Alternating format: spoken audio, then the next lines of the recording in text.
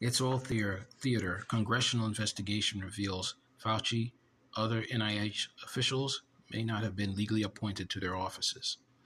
A year-long investigation by the House Energy and Commerce Committee has revealed that Tony Fauci, the former head of the National Institute for Allergy and Infectious Diseases, and at least a dozen other directors at the National Institute of Health were probably not legally appointed to their offices. Fauci and others were slated to serve 5-year terms beginning no later than December 13th, 2021, but repeated requests the committee made to Department of Health and Human Services Secretary Xavier Becerra for verifying documents about these appointments, whether they were either delayed or ignored.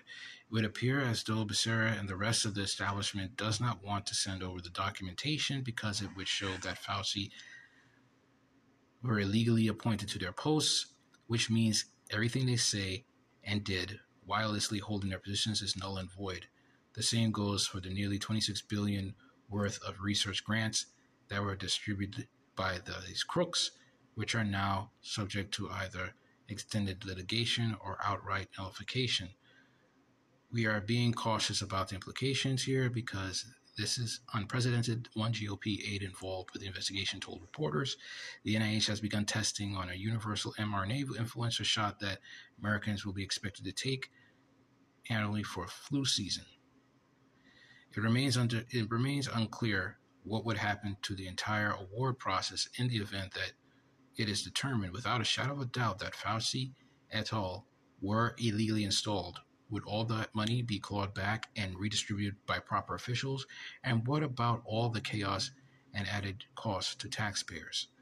One of the latest apparent fraudulent grants from the NIH went to EcoHealth Alliance, the same New York-based nonprofit organization that received at least $1.7 million from the NIH to conduct bioweapons research and experiments at the Wuhan Institute of Virology in communist China.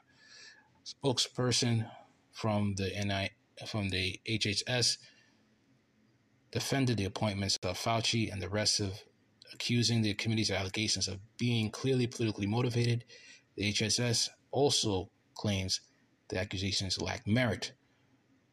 As their own report shows, the prior administration appointed at least 5 NIH IC officials under the process. They now attack the spokesman went on to state the department stands by legitimacy of these NIH IC directors' reappointments.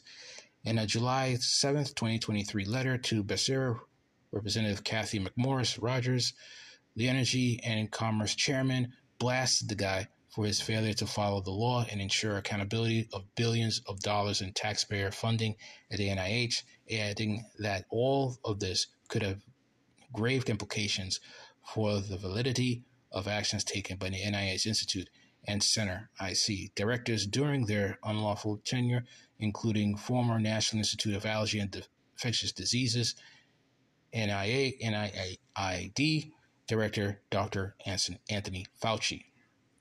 Representative Brett Guthrie, Republican of Kentucky, chairman of the Energy and Commerce Panel's Health Subcommittee, signed Rogers' letter.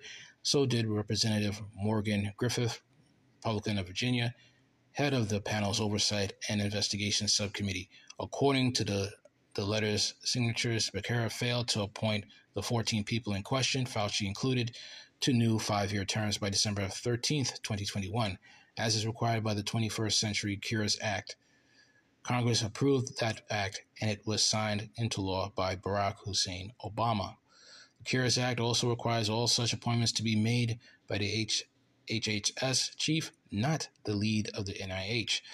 It has become increasingly clear that you never appointed or reappointed the 14 NIH IC directors in December of 2021, the signatures told Becerra. HHS and NIH repeatedly assured the committee that the NIH IC directors were validly reappointed but did not produce proper supporting documentation. The NIH is no more trustworthy than the FBI or any other corrupt 3-letter agency. So we're finding out more and more that Fauci is a fraud. What I like to say is the fact that we need to sue. Every last American needs to sue everyone involved for letting Fauci have all this power. Everyone.